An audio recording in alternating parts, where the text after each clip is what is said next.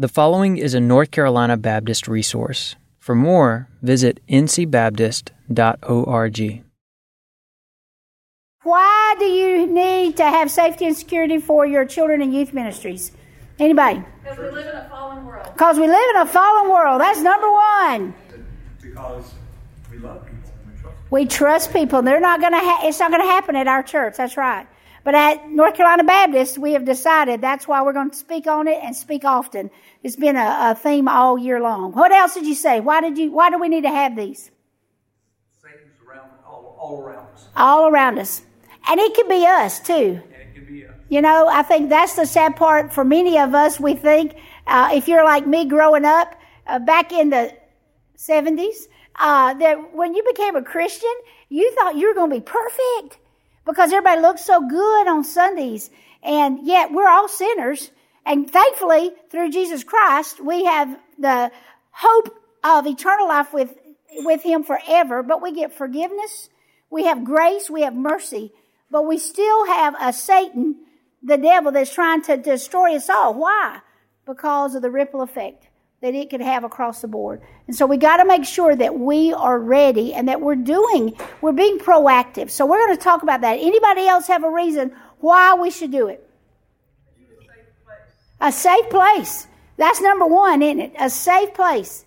Even the best organizations still have issues. That's right. The best organizations still have issues. We can't catch them all, and you're going to find out more why as we go through the statistics. What other reason? Why should we have it? Because our children deserve it. Our children deserve it. They sure do. They sure do. As a parent, that's our one thing is to keep them safe, right? So we want that to happen when we go to church, when we're involved in anything with teenagers. We want to make sure children, all of it, that we're in a safe place. What else? Anybody? God wants us to protect His children. God wants us to protect His children. That's right. And this generation of parents, they come to your church wanting to make sure my child's going to be safe while they're in, whether it's while I'm in big church and they're in their area of the church. As teenagers, anything that teens are doing, they want to make sure I'm entrusting my children to you. So let's talk about it. The number one reason people say that they don't have to worry is that it's not going to happen to us. It can't happen at our church. But here's the reality. 33% of all girls and 20% of all boys will be abused by the age of 18. 93% know their abuser. That's amazing. 34% are family members. 59% are acquaintances. And only 7% are strangers. Less than 40% of child sexual abuse is reported to police. Less than 10% of that number results in a criminal conviction. So that's a pitiful statement to be able to make, that less than 10% are even going to be convicted of anything because most of it is never reported. More than 40% of abusers were juveniles. 40% of those who are abusing are juveniles. So in teen ministry, in youth ministry, we've really got to have our guard up. And we've got to real focus in on some of the behaviors that we see, but we really don't notice that would be something we need to be concerned about. And so we're going to talk a lot about that this afternoon. And it says that 14% of the 40% of juvenile abusers were under age 12. It's kind of odd, isn't it? It's gotten younger and younger and younger. Children are most vulnerable between the ages of 8 and 12. That's the age range when majority of those that are abused are being abused. And the CPS, Child Protective Safety, finds enough evidence to prove a new claim of child sexual abuse in the U.S. every 9 minutes. Okay? So there's repeatable patterns that we need to be aware of in youth ministry and children's ministry in our churches. There was one case, the McMillan case, 10 children were abused by the pastor, the children's pastor. And this was amazing to me to read about and to understand that he did this game with them, hide and seek in the closet. All right? There were people that noticed that. Nobody ever thought, well, not everybody, but majority just thought, how funny, because you play hide and seek with children. But here's the 3 statements that were made, because you don't think that's always going to happen. But this guy was always in the closet with that little girl. That statement was made. They saw the bad behavior, but they didn't know why it was bad. They didn't recognize the problem. Another person said, yes, I saw it, and yes, it was a problem, but didn't know who to tell. So that was the second issue that's among our volunteers and adults in our churches. Or I tried to tell leaders, and they dismissed it. Those top three responses are, I didn't have a clue, didn't look right, but didn't know what to do about it because they weren't aware that there was something bad. The second one was, okay, I kind of knew it was bad, but I didn't know who to tell. And the third one was, well, I went and told some people in authority, but they just dismissed it. Okay, and so we've got to realize that those things are going to happen where we're trying to do the right thing, but we got to have a plan in place where we know who to tell, okay, we know what to be looking for, and we know that there's got to be follow-up. It won't happen here in a small church. That's what we hear. We all know each other. It's not our problem. Wrong. Okay? 66% do not disclose until adulthood that they were abused. 66%. If they ever tell. So here's your bigger stat that I keep hanging on to. 1 out of 4 girls will be abused and 1 out of 6 guys will be abused before 18. That's not good. And we know that. So we've got to do more to prevent it.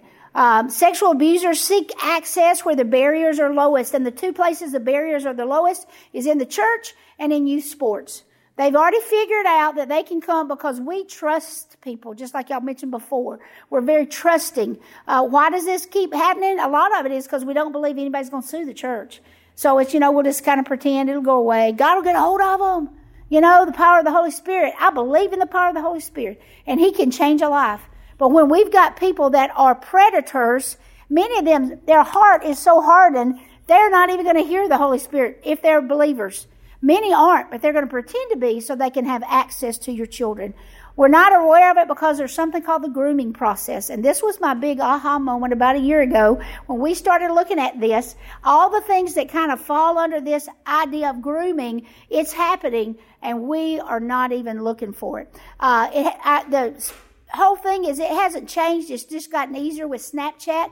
You know what Snapchat is? You send something on social media, it's supposed to disappear. So for them, they're like, oh, this is perfect. Because I can do something, I can send something, and there won't be a trail. There is a trail. It can be found, but majority believe this not, especially teenagers. They believe it'll all just be gone away. Children and youth ministry hasn't changed, but the culture's changed. Culture thinks we know it. We've been hiding it. Most of us don't even know it, that it's going on. Okay, so we got to understand that they're mad right now. If you happen to have seen the article in the Houston Chronicle back in the spring, trying to blame Southern Baptist churches for hiding what they know. But I think it's really sad that we just really don't know because we're not looking for it. Do we care that children are being abused? Yes. And do we do things that help them? Yes. We're trying to prevent child abuse from happening. But our efforts are not related to the risks.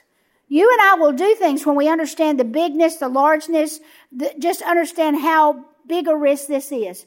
Then we'll put something in place. Until it happens at your church, you'll go, it's not going to happen here. Okay, we're all pretty good. But when it happens, you are devastated. We have so many churches in North Carolina where this has happened, and it changes the reputation of that church. Now instead of known, hey, that's a church that's doing things in the community. It doesn't matter how much you're doing in the community. Once it enters into the definition of church, now you are the church that had the youth minister that molested somebody, or the pastor, or whomever. And it takes a long time for that stigma to go away in that community and for your church. We're building a fence. When I was a teenager, how many of y'all, we were so aware of stranger danger?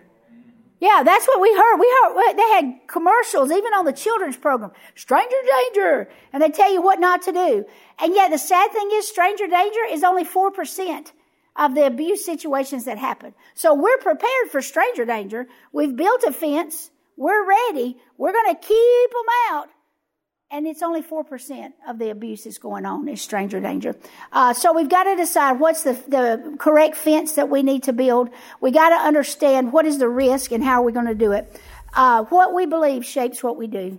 So if we really believe it's not going to happen here, what are we going to do? Nothing. If we really believe it's somebody else's problem, it's another denomination's problem, but it's just really not ours, we won't change anything that we've been doing. So we've got to talk about it as well. When we talk about it, then we learn from other people, and we learn things that we've got to make sure we're putting in place. We've got to change what we've been doing, and we got to see the pattern that helps prevent the abuse. We have excuses. We just don't have a big enough budget to worry about this. It's just, we got to do ministry. Well, y'all, this is ministry. If we're to keep our children and youth safe, that's ministry. But we put it all in this monetary framework and decide we just don't have enough. What makes us change? Well, urgency and effort is driven by my understanding of the threat. How big is the threat? It's huge. We just said it. 1 out of 4 girls, 1 out of 6 guys will be abused. That's a huge threat. So we've got to make sure we understand that it's that big. What does this threat look like?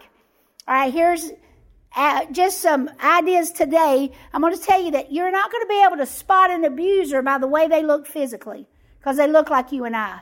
But we're going to be able to spot abusers by their behavior. So here's some stats that really blew my mind. This lets you see how great the risk is.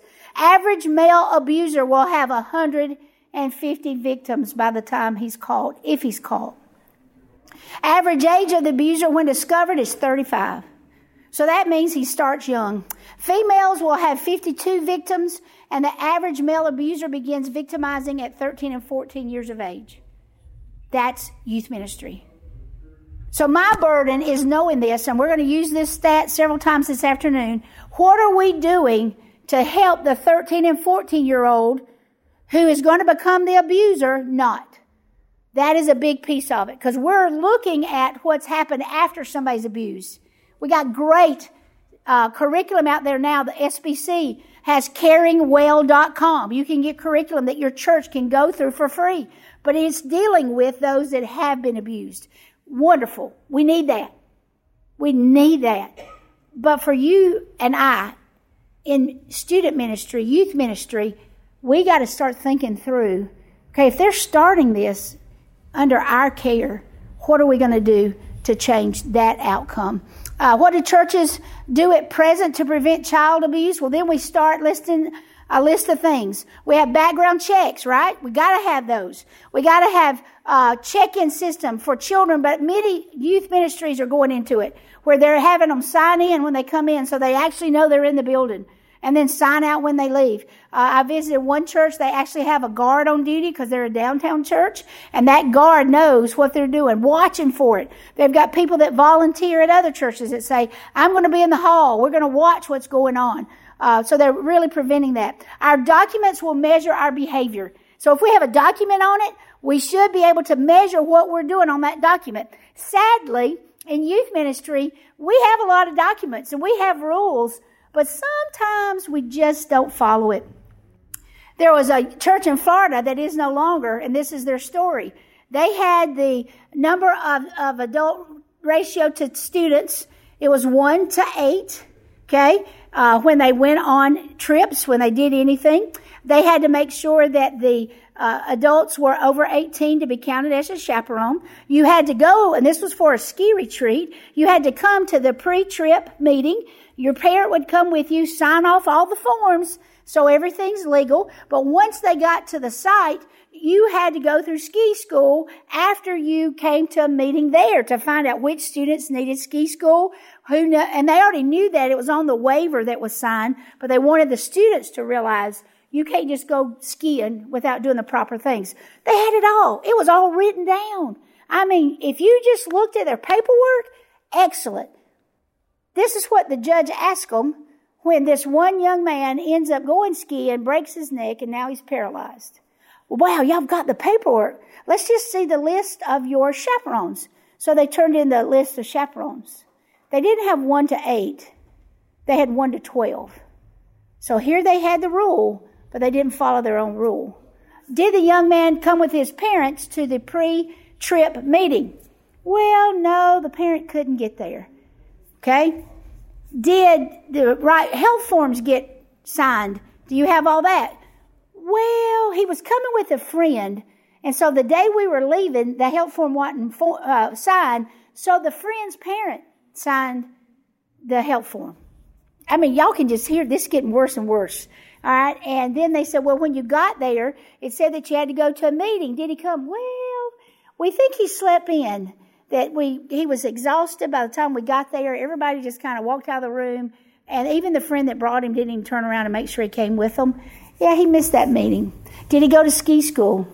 Well, had he ever been skiing? Never been skiing, and he didn't go to ski school. Not one of the things listed on their paperwork was correct, done correctly. And so that lawyer sued, or the suit for that church was $40 million, and they had to sell it all to be able to pay that young man. So forms are good. They should determine our behavior. But if we're not going to follow them, it might be better you don't have a form. And we know that's not true. I had a young man, or one of the youth ministers, come this summer to camp. I had mentioned earlier here that I helped direct the program at Caswell. We have 8 weeks of camp. He didn't bring one form. He didn't bring one medical form.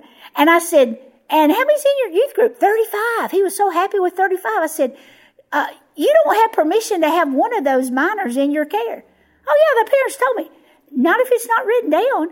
And you can't stay. I said, I'll give you till midnight to get all these forms in. But if you don't have them in, y'all got to leave. And he looked at me. He was so mad at me. I said, it's all in your packet.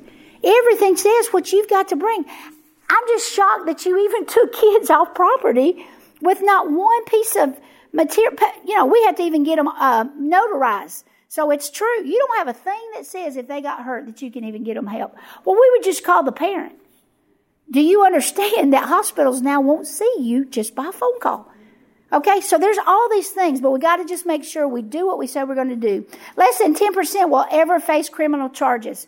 All right, so one of the things in the list was that we were going to be background checks. We are heavy on background checks, as we need to be. But if less than 10% will ever have a criminal charge, will their name appear on a background check? No, it's not going to show up that they have a criminal record. They haven't been charged yet. That's what we think. As long as we do that, that is the highest thing, the best thing we can do.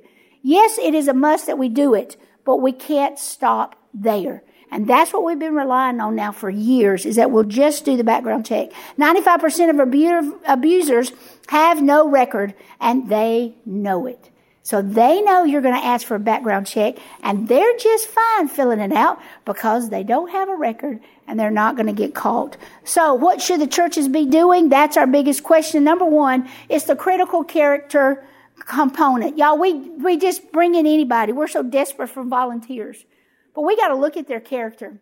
We got to know deep down in, are they people of integrity? Do we see that in their life there's a reflection of their relationship with Jesus Christ? Do I hear it when they're talking? We got to make sure they get that. Character is the framework of belief of who we are in relationship to God, to students, to families, our pastor, and our community. A minister or volunteer who keeps their character above reproach has put in place the best defense against any accusations that come their way. That's by Dr. Alan Jackson, who wrote or co-wrote the book Protect. This is by YM360. If you are a youth minister, you need this book. It's got so much in here to help you protect the students. This is the newest one that I've been able to find, and I've got some up here they're $10. I got to pay the convention back if you take it. Okay, but we want you to have that. But it's knowing that our character is what's important. If we read out of 1 Timothy chapter 3, verses 1 through 10, we see what is expected of a pastor. This should be the same thing that's expected of volunteers, and we need to look at that. And it's not about skills that's in those verses.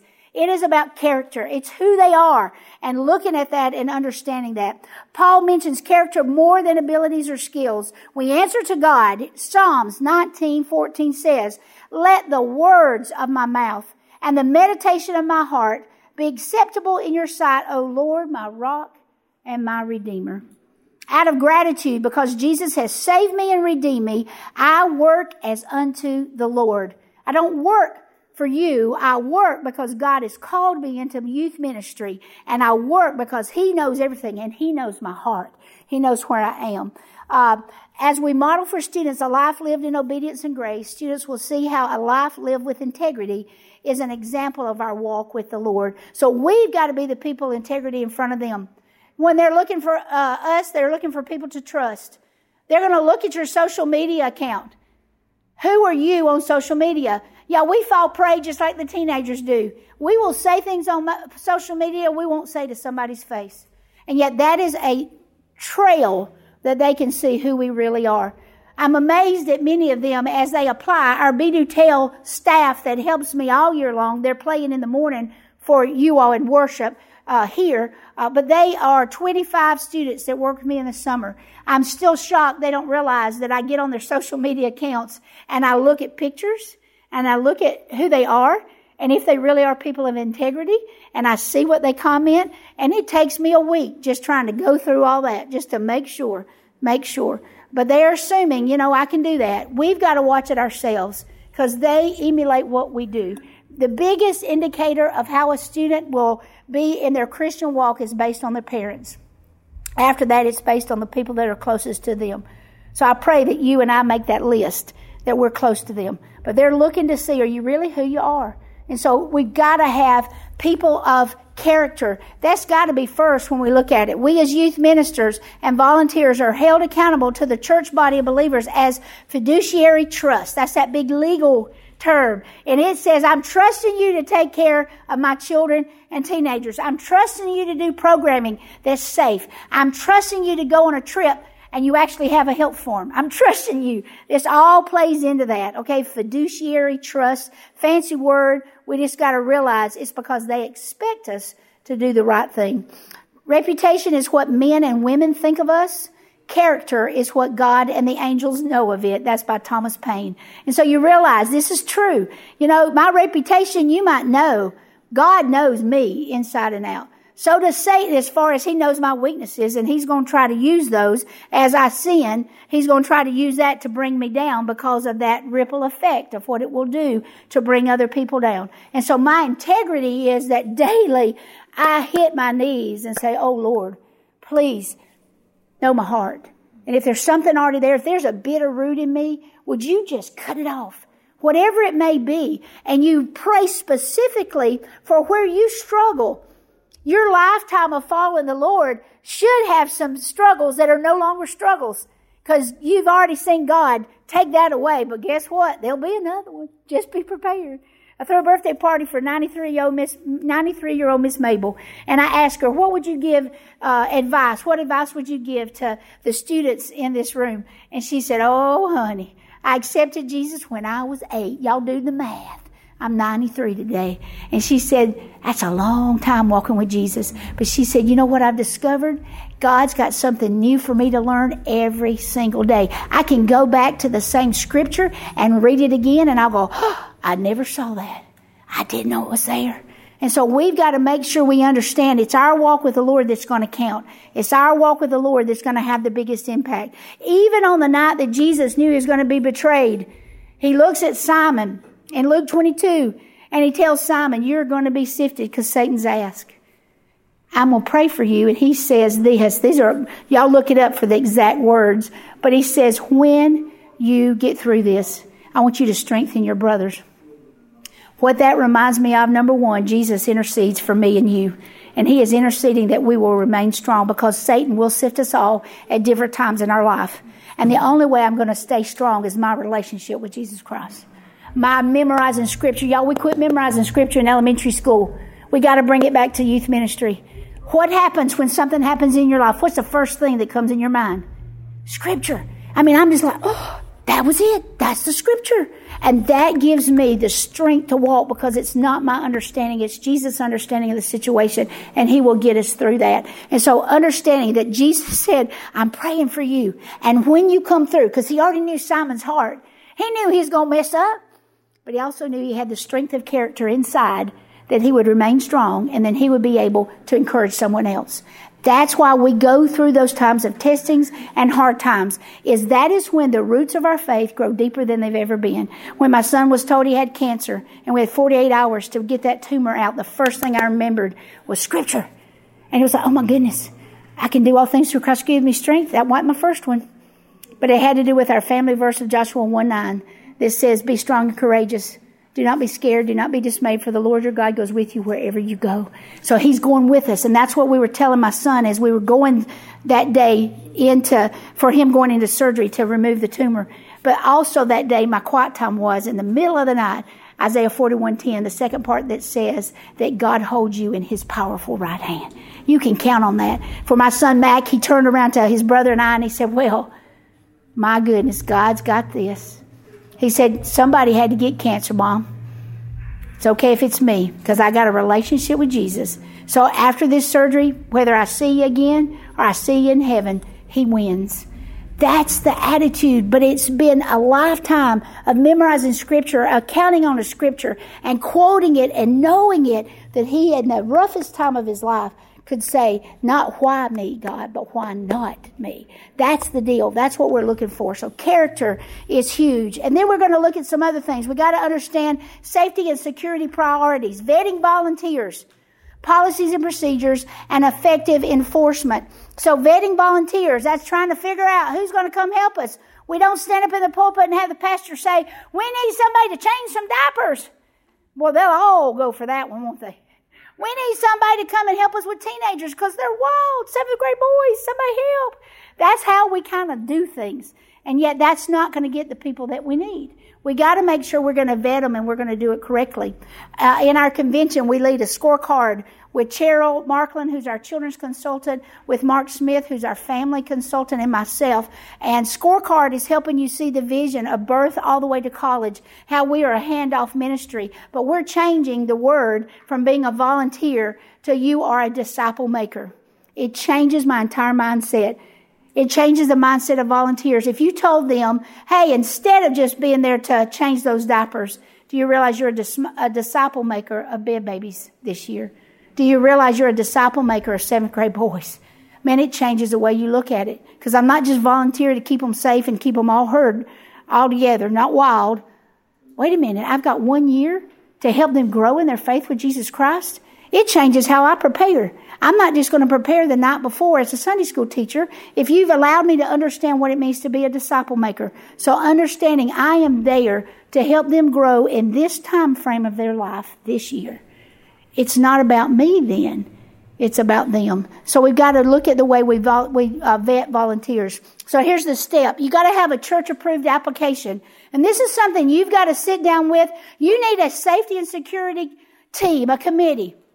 And this is not going to be the easy part because you don't want to copy somebody else's. You've got to decide what's going to be on our application. You got to have reference checks and personal interviews. So you don't just say when somebody comes up to you, you know what, God's just laid on my heart and he wants me to volunteer in youth ministry. And most of the time we're like, thank the Lord, come on.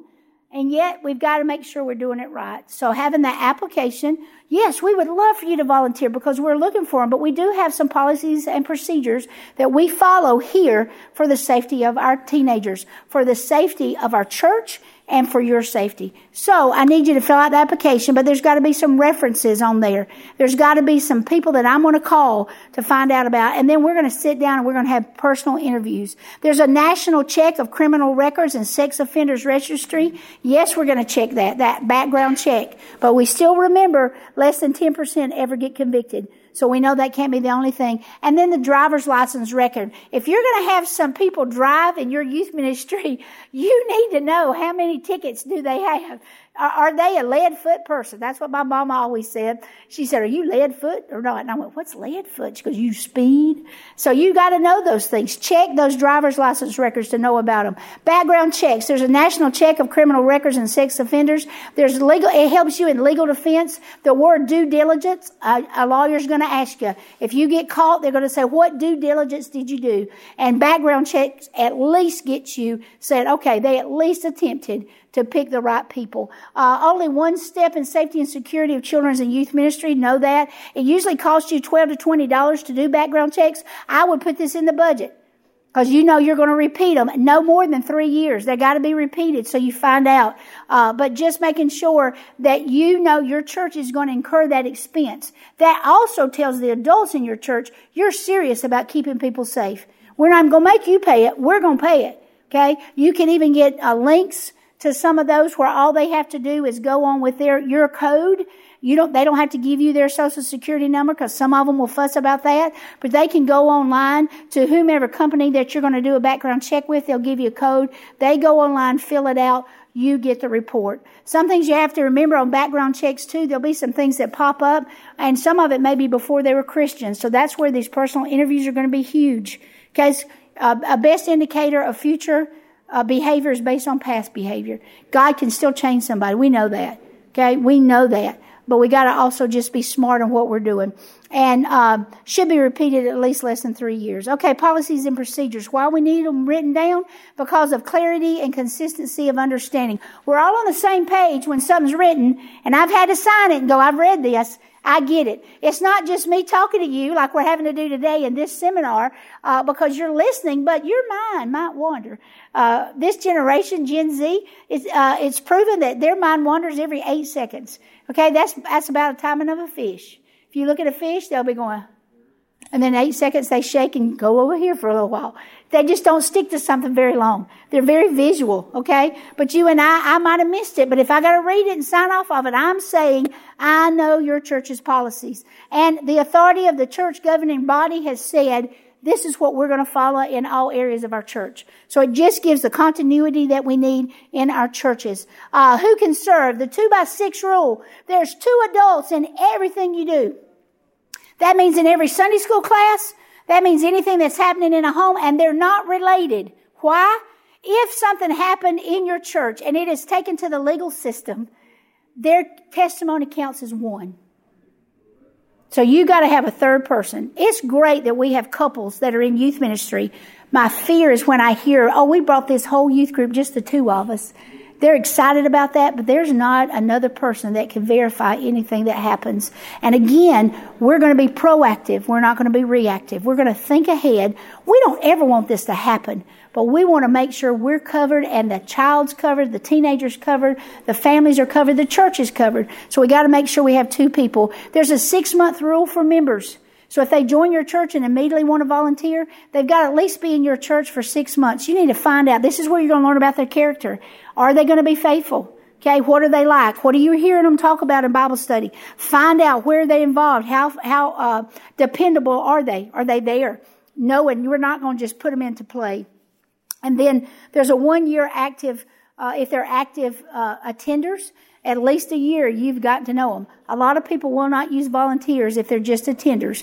And so again, why is it important? Your church makes your own policies because of that.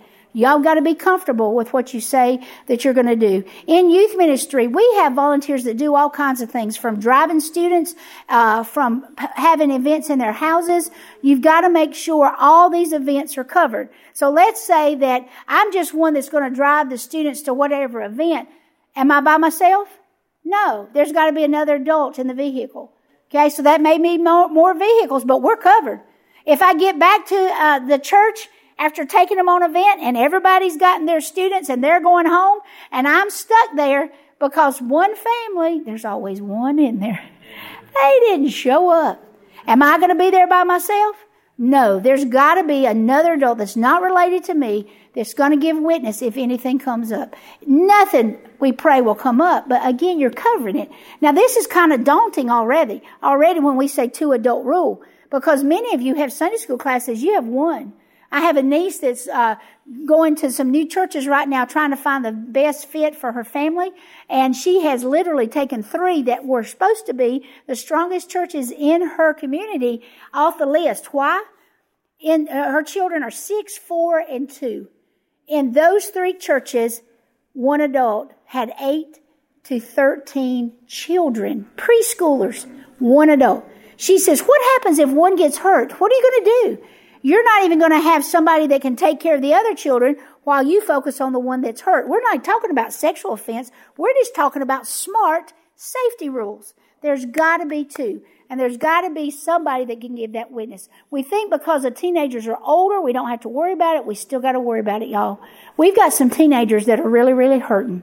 And y'all know that. You said we're in a broken society or we're broken people. We know that. And many of them are so hungry for attention that they may say something that's not true. Twist it a little bit. It may not have any element of truth in it. But they're just wanting attention so badly, they will falsely accuse you of something. And if you don't have somebody else to back you up, It's your word against theirs. And it's not going to be pretty for anybody. Remember the stigma that once you have something happen in your church, it sticks with your church. It also just hurts the Lord and His ministry to this broken world through Jesus Christ. People will say, and y'all probably seen all the stuff the last week or so, where you go, well, are they really a Christian? Well, or if somebody gets to know the Lord and they've had a really bad past, we even doubt, can you be saved? I'm not going to go there because that's not my place. Only the Lord can verify, but I can surely see evidence in your life. And so making sure we're covering all the places would be best. There's got to be the 2-person rule. Policies and procedures, here's some main points you need to make sure you've got. Some kind of check-in and release system. We have that for children's ministry. We put the name tag on the back. We're thinking we're doing well. We've done the background check. But you've got to also think through with teenagers, are you going to have a check-in system?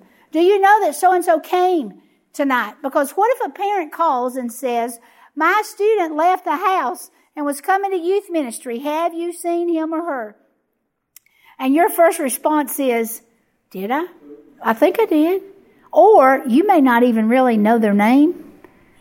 It happens, especially if they're a visitor. But if there's nothing written down, you have no record to go, well, let me look. In our check-in system, yes, he signed in at this time. Did he sign out? It's a hassle. Y'all, please hear me say that. I know it is. Because it's just another level that we got to worry about. But there's some things that it's going to be worth worrying about. Because we'll be able to say, we had a young lady that was kidnapped from a parking lot. She never made it in the program. And so they were all in dither, but they didn't know what to do. They never saw her. But they didn't have a check-in system, so they didn't remember did they see her or not. And she was one of those few, again, less than 4% happened with abduction that she had been taken in the parking lot. Bathroom care. You got to have a policy on bathroom care. How are they going to go to the bathroom? Are they going by themselves? Is anybody watching to make sure? The bathroom is the number one place that sexual offense takes place because they'll slip out. In one of our camps, they have decided this next summer that they literally going to have an adult in the lobby. So while somebody comes out of worship to go to the bathroom, they stay gone a while. They're going to be able to walk in the bathroom. They'll have a female and a male, and they'll walk in to make sure everything's good because other people come in and out. Other people are moving around. And just keeping up with your students. You no longer can just say, okay, we'll see you at 5. Y'all just go have fun. There's got to be check-in times. There's got to be ways that we're watching them. That's why you're with them on camps and retreats. It's not just a warm body, but it's to help protect them as well. Classroom discipline. Have you got a policy on what you're going to do if somebody's acting up in class? If you've got the 2-person rule, that other person could be the one. If you're teaching and you're caught up in teaching, you realize that they're a pain in the Watusi for you. That's a good way to put it. But you don't know what to do because you've got to keep going with the class. You've got 15 to 30 other students. If you just completely stopped it because you're the only one there, that student just got the attention that they were wanting. But if I've got an assistant, the assistant knows the rules of the room are you need to go over there and talk to them. You need to be able to let them know this is not appropriate behavior. How many times are you going to let them get away with that? Do you have a rule of the room that says after your 3rd offense, we take you and we go find your parents? What if their parents aren't there? Is there an adult that they could go sit with? What can they do? Our pastor, in my last full-time youth ministry role, said, bring them to me. I'm teaching Bible study for adults. Just bring them to me. And we had that posted in the room. And they were like, that's never going to happen. Well, it did. And little Billy Wish, he had really been reading the rules. He knew the rules. We went over them. But his 3rd offense that night, it was like, that's your 3rd offense. The assistant walked him, sat him down, and the pastor was in the chapel. And he sat him on the steps in front of the pastor. Pastor didn't acknowledge him, but he had to sit there for the rest of the adult Bible study. Little Billy's mom and dad were in there. And they're like, oh, are you kidding? Because the parents knew the rules of the room as well. We made sure they knew it. And they're like, oh, we're going to kill him, you know. The biggest thing for him, did I have trouble with Billy after that? No. Because he knew it. He said, she's serious. She'll send you right up there. And at the end of the night, for the pastor, he said, some of you are wondering why little Billy is sitting at my feet. Billy, did you get in trouble? Yes. How many times? 3. What's the rule of the room, Billy? Third time, you got to go listen to the pastor and sit at his feet. So it was something, it didn't hurt him. He learned maybe a little more, or he just watched his parents and realized, I am dead meat. I don't know. But it worked, okay? We didn't have trouble with him after that. So know what the rules of the room are. You've got to take care of classroom discipline. The appropriate touch. What is appropriate touch for teenagers and adults? None. Okay? Some people still like to hug because this generation loves to hug. Can I hug like this? No. I can do a side hug. I can do a high five and a knuckle bust. My knuckles are sore from this weekend. We had Fall Retreat 800 at Caswell, and I just punch. But that's what you do. You realize I'm acknowledging you're there. I want you to know I care about you, but I'm also protecting you and myself. All right, so know what that is. Have your policies have that. What are you doing in large group gatherings? How many adults are in those large groups? Again, what are the bathroom situations if they get up and go out? Small groups, off-site especially. We love small groups because we know that questions can be asked in a safe place. But we're doing more small groups off-site. They're not at the church. So we got to make sure we follow the rules at those places. There's a lot of things that we got to think through in off-site situations, but we got to have policies for those. What are we going to say? What are we going to provide at those off-site locations? And then general information specific to your church's setting and culture. Again, your church has things they want to make sure are followed and followed correctly. These are some other optional considerations for your policy. Do you have something about contagious illness? Can they come if they're sick? Even in teenagers, they'll still come. Mom said, I got to come, but I got a fever of 103. And all you're thinking is, and we're all going to be sick by Sunday. So think about, are we going to put those in there? What are fire and national disaster evacuation plans for your church? Do your students even know what they are? Do your leaders know? If you actually had an active shooter, what are you going to do? Have you put those policies in place? If a fire breaks out in the kitchen, where do you go? Think about all those things. Expectations of prompt pickup by parents. If you got it written down, maybe they'll catch it.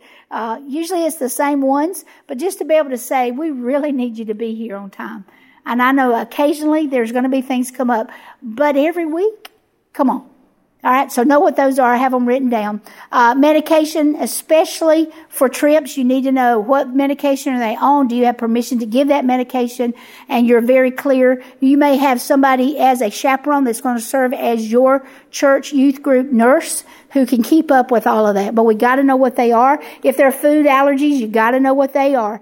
Teacher expectations for arrival and departure times and materials to teach. So if I am a disciple maker in your 8th grade girl class, I need to know that, yes, Sunday school may start at 9:45, but I got to be there at 9:30 because I got to welcome those that are coming in early. I need to be a present, but am I there by myself?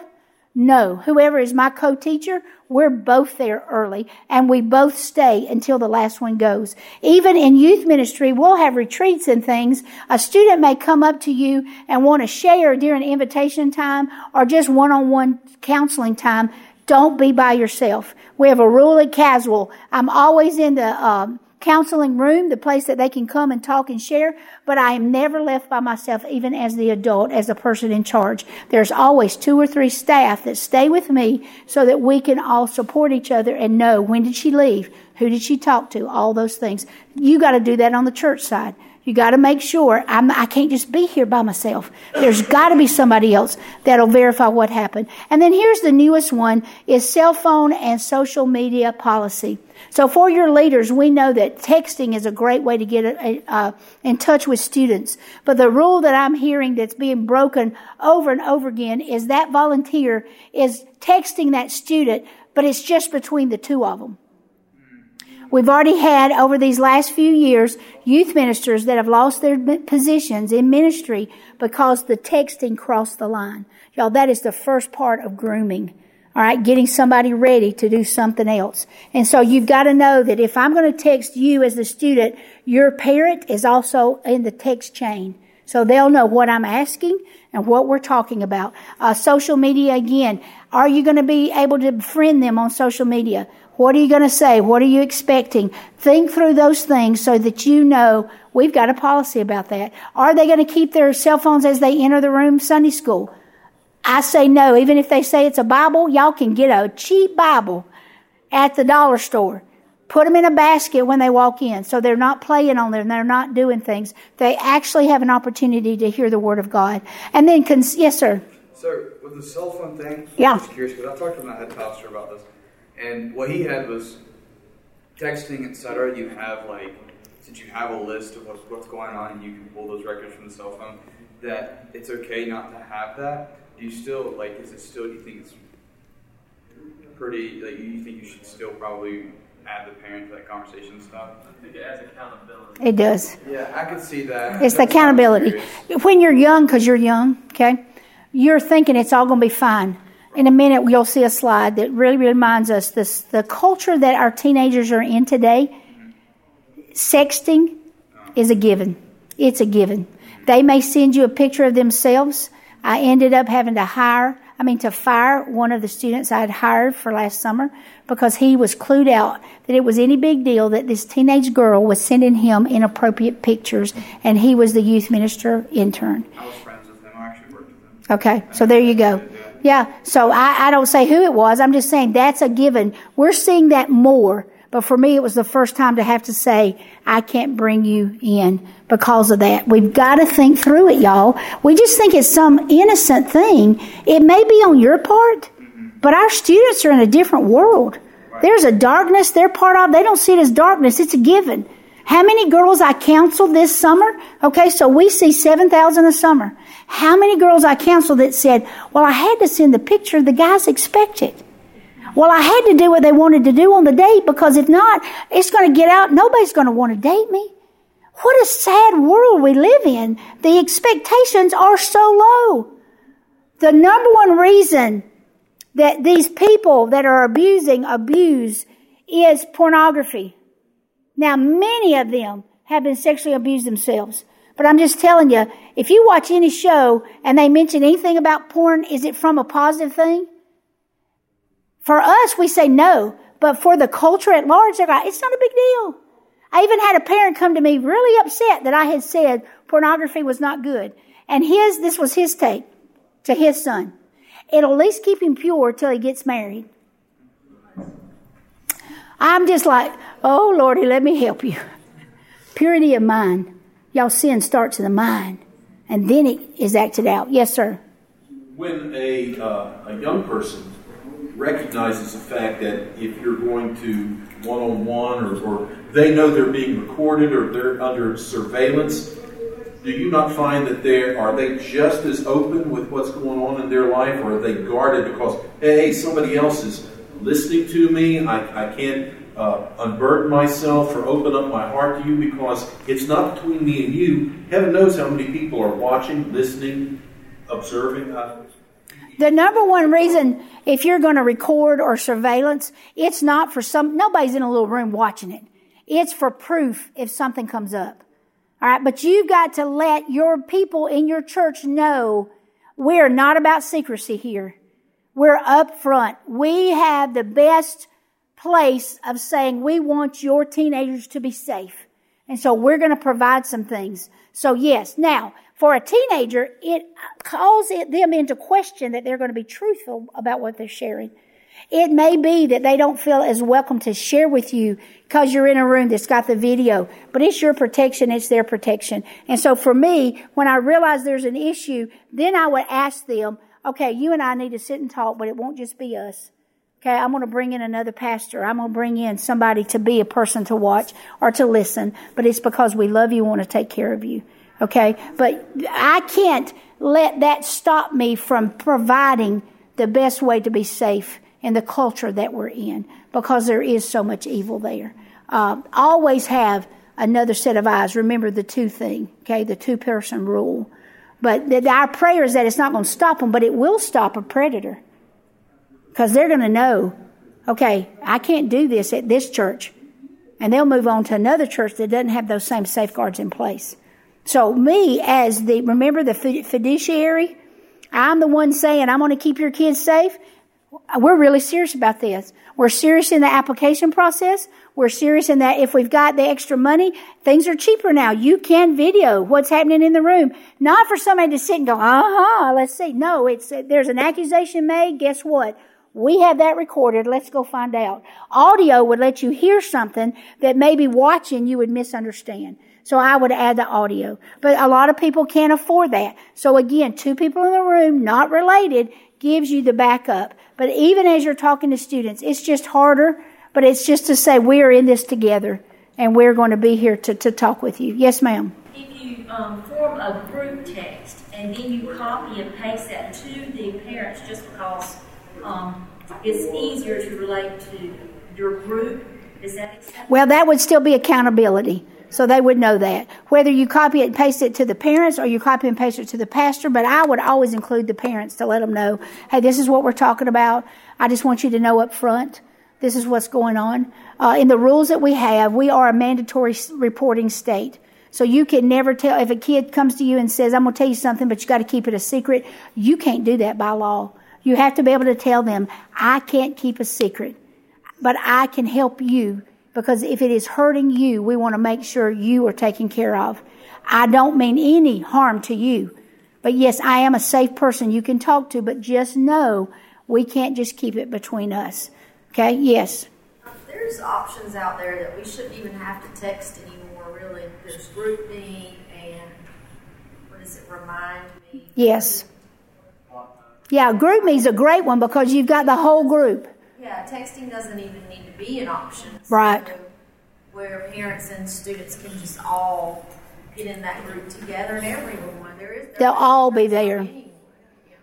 All right, and then minors, supervising minors, don't do it. Still the 2 adult rule. Yes, use them, help them become leaders, but don't put them in the room by themselves. Is there an accident? Your insurance probably will not cover the minor that was in charge when that kid got hurt. So check with your insurance company, but again, be smart, 2-person rule. I'm about out of time, and I want you to know some things. So you got to look at your area. You got to figure out, are there some places that a child, a teenager, could be abused, and we hadn't even thought about it. Do we have everything covered? We built a fence to keep out the predators as far as what we called the stranger danger, but we didn't even worry about somebody on the inside. And the majority of abuse is taking place, remember the first slide was 74% know their abuser.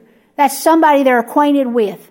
They somehow got to know who they are. So we got to make sure we do that. Secure your entries so that you know in this youth group when they come in, we've got the entrance out, but it's not where somebody else can come in and go. We had one situation where a young college student would come in and slip into the youth group. He would come in another door. Everybody else came in this door. He ended up molesting one of the girls by enticing her to come out that door with him. She just thought, oh, there he is. That's so-and-so. Went right out with him. Okay, there's got to be ways that you're looking at that. Have an adult by the doors that go in and out, so you just kind of look at things. Non-compliance. A lot of times a groomer, an abuser will just say, oh, I know the rule says that I'm not supposed to be alone with so-and-so, but let me just tell you, have you noticed they haven't been able to open up? And so I just knew if I just took some time, look at her now, she's more engaged in the group. What really came out is he was abusing her every time he was breaking the rules. If you got rules like that, they can be, some people are just, the word that my children could never use, stupid. And some people are groomers getting ready to do something to a child or to a teenager. I don't care where they fall. If they keep breaking the rule, if they break it once, I'm going to talk to them. If they break it twice, you're done. I'm sorry, we got rules in place for a reason. We've told you that. You've signed off on it. We need you to follow the rules because there may be an underlying issue. You and I just really aren't clued in, but we got to know, and they've got to know, we're serious about the rules. We got to make sure they're doing that. And then appropriate volunteer-child ratios. Here's the ratios. You'll want to know this of how many adults need to be with children and teenagers, all the way from infancy up to 18 years old. This is just an overarching idea. For me as a youth minister, I usually like to have 1 in 5 if I'm going off anywhere. 1 in 8, it's really hard for me to keep up with 8. So give me 5. At our camp, it's 1 in 8. Okay, so you choose. You can try. That's again, why do you have your own church policies? You got to decide what you're comfortable with. You make sure, but this is just one of the guidelines that's been given out by Brotherhood Mutual Insurance Company so that you would see how many you need, okay? And always supervision of 2 adults that are non-related. Everybody got that? All right, then, is the space safe? Are parents comfortable with child providers? This is in a small group, in a home. You usually will have a small group. You may hire a teenager to come keep the kids that are in there. You need to look at the space to decide, is it safe? Do we understand? Is there more than one teenager that's going to watch these children? We're in the house and you're thinking everything's okay, but you got to put on your hat a little bit differently for a small group, making sure that there's at least somebody over 18 that's going to help in that room as well. And you are in the same place, but there's still too much secrecy that could happen in a house. Does the church need to be notified of the meeting so that this is a real meeting that's sponsored by the church? And what was your insurance? If someone gets hurt in the house, will your insurance cover? Know those policies, so check with your insurance company. All right? And then have open door meetings or glass in the doors. I was in a church a couple of weeks ago. They had the glass in the door, but they had a curtain hanging up. Another one had blinds hanging up. And I'm like, okay, y'all don't quite understand why there's a glass in the door. It's so you're not totally in the dark. Nobody sees what you're doing in that classroom. Yes, you might have the second adult, but there needs to be a way that whoever's doing, and there needs to be a hall monitor, as we used to say in school, somebody that's walking the halls, just checking everything, checking the bathrooms. One of the policies in the bathroom is that no child goes by themselves to the bathroom, that when they do, the adult's going with them, but this is how it happens. So I'm a female, I'm going to the bathroom as an adult. I'm going to let you go in, but first I'm going to check to make sure nobody's in there. Nobody's hiding out trying to wait on somebody. I'm going to let you go in, and where am I going to be? Right here at the door. So nobody's going to go in while you're in there. That's a hall person that needs to help us with that. Bathroom's the number one place that abuse is taking place. So we're going to have to think through that. Who's going to be there? You've got some people, there's no way they want to teach a teenage class. But they don't mind serving. You've vetted them. They're going to be great people. Then say, this is the need that we have. Be specific in what you're asking people to do. That will be in your policies and procedures as well. In sleepovers and retreats, this is a new one, and this is one that's really tough. But you don't have any less than 3 people in a room, but none of them share a bed unless they're related. So non-related people do not share a bed. Okay? They have separate sleeping bags. They have cots. But you're making sure that not just 2 people are staying in a place by themselves. All right? There's at least 3 to help you with that. That is tough, and that's part of what we're looking at in our camp system with North Carolina Baptist. We're trying to figure out how we're going to help with that. All right, then let me just do this. I'm going to tell you, I'm out of time, but y'all want to hurry? Can I tell you real quick about the groomer? I didn't realize it'd take us this long to get to the groomer. This was a thing that we got to realize. A groomer's going to come in, and they're going to try to do 2 things. They're going to groom you as the gatekeeper. You're the adult that's in charge of the teenagers. They're going to be your best friend. They're going to all of a sudden be the best volunteer you've ever seen. You didn't know them 6 months ago, but you got them in there now. You're watching because we want those adults that are helping with teenagers to seek out those that are loners. That's one of our goals. I want you to look for those that are loners. But your purpose of doing that is to bring them in the group. You're looking for them. You're wanting them to feel they're a part of what's going on. A groomer, opposite. They're going to find the loner, and their first thing to do is try to separate them from the group at large because they're trying to win them over here. For many youth ministers, this is a scenario that I have been aware of for years as I talk to those that have crossed the line. They talk about how they got to know the age group that they're interested in molesting. They know everything about them. Whether it's a child, whether it's teenagers, they can be the coolest person you've ever seen. And you'll look at them and go, aren't they the best with that age group? It's wonderful, but you got to know the underlying reason. Are they pulling those children or those teenagers along by themselves? For males in youth ministry, many times the approach is through texting. That's why we talk about texting being a big issue. But it could just be at a retreat. As a male youth minister, I'm walking up to a young lady. I've already noticed she's a loner. I know all about her because in youth ministry, we share very deeply. I know that she struggles with certain things. And so I'm going to go up to her and I'm going to go, hey, you know, I'm a guy and I'm trying to reach these girls in youth ministry. And I just want to know, would you mind if occasionally I just run some ideas to you and you just tell me, would girls respond to this? Majority, I'm a loner. Remember, I don't quite fit. You just affirmed in me that you see something in me I don't even see in myself. And so that groomer will continue on that path. And they will just say, oh, I just love the fact that you're always here. I just think it's amazing what you're doing in our group. Then they'll cross the line. They'll start texting. There'll be a comment that's made. It may be that he says, I don't know if you saw what so-and-so was wearing, but I am so proud of you that you're more modest in your clothing because you've got a beautiful body. Just cross the line. Okay? That groomer is trying to see what that young lady's going to do. If they push back or not. If they don't push back, guess what? He feels like I've got an open door. So then the next conversation will be more about nudity. It may be that I saw so-and-so, whatever, but you're affirming in this young lady that I'm just proud of you because you're not like that. Then it'll be, one of the things I love is just all the pictures that girls are sending today to guys. I wouldn't mind for one of those pictures. That young lady feels like she's in a relationship with you because girls, all about relationship. You've affirmed me. You've been giving me advice. You've been helping me. That, in my mind, as a teenage girl, is we've got a relationship. So I don't mind sending you a picture of me in my bathing suit.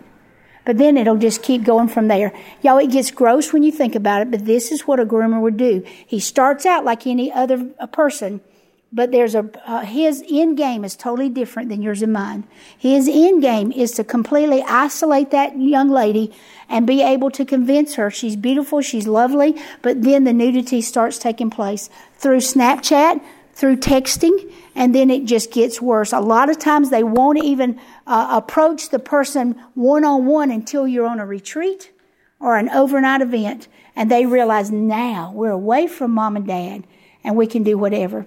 And you know what happens if somebody finds that text for that young lady? She will defend that person all the way to the bank because she'll say, no, we're in a relationship. It's not what you think it is. It really isn't. Because she has been groomed all along to believe that he loves her and he wants the best for her. And all he's doing is watching out.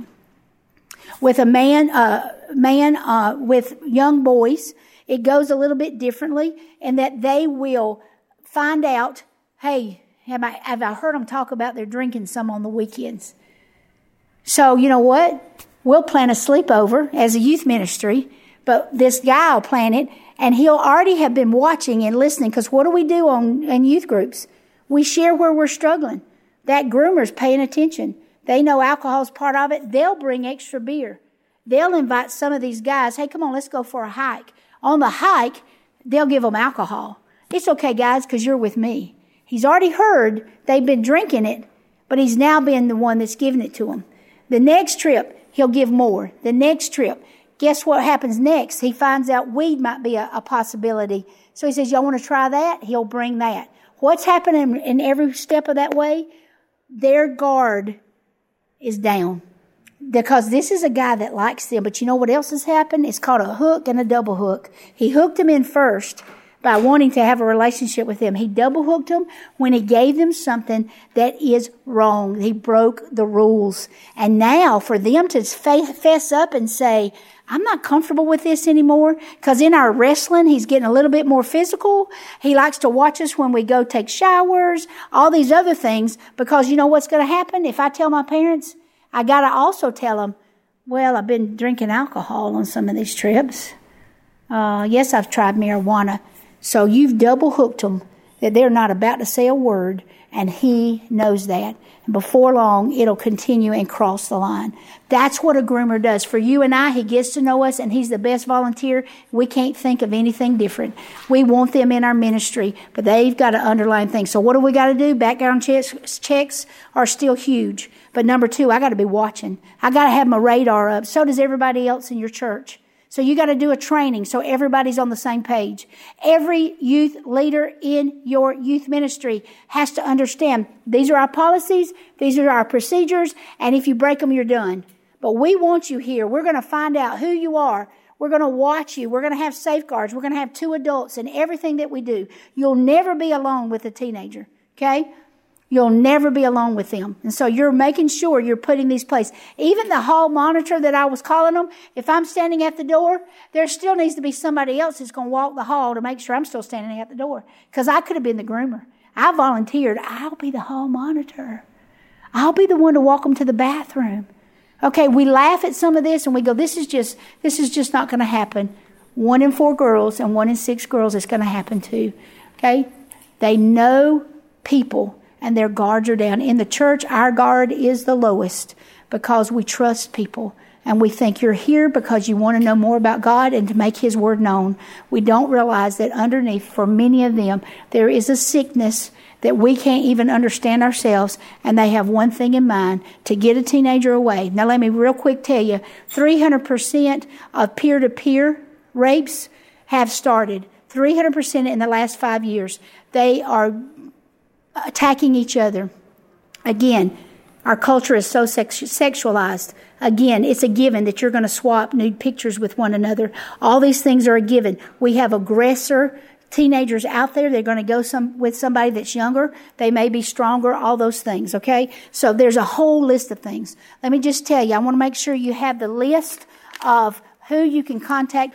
There's also a list up here that I've got 5 steps to protecting our children. It's an article from Darkness to Light, a great website that you can go on and find all kinds of rules and things to help you. This is going to be up here in this last chair.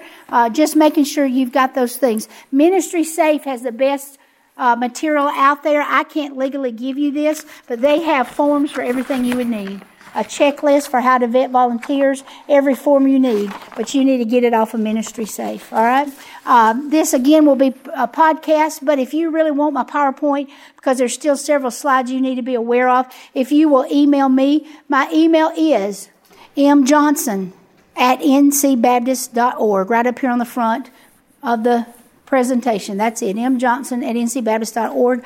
I'll be glad to send you the PowerPoint. You could use it in training in your own church. That would be wonderful. God bless you. This is a huge deal, but if we're not protecting our children, our teenagers, we are missing ministry in a big way. Thank y'all very much.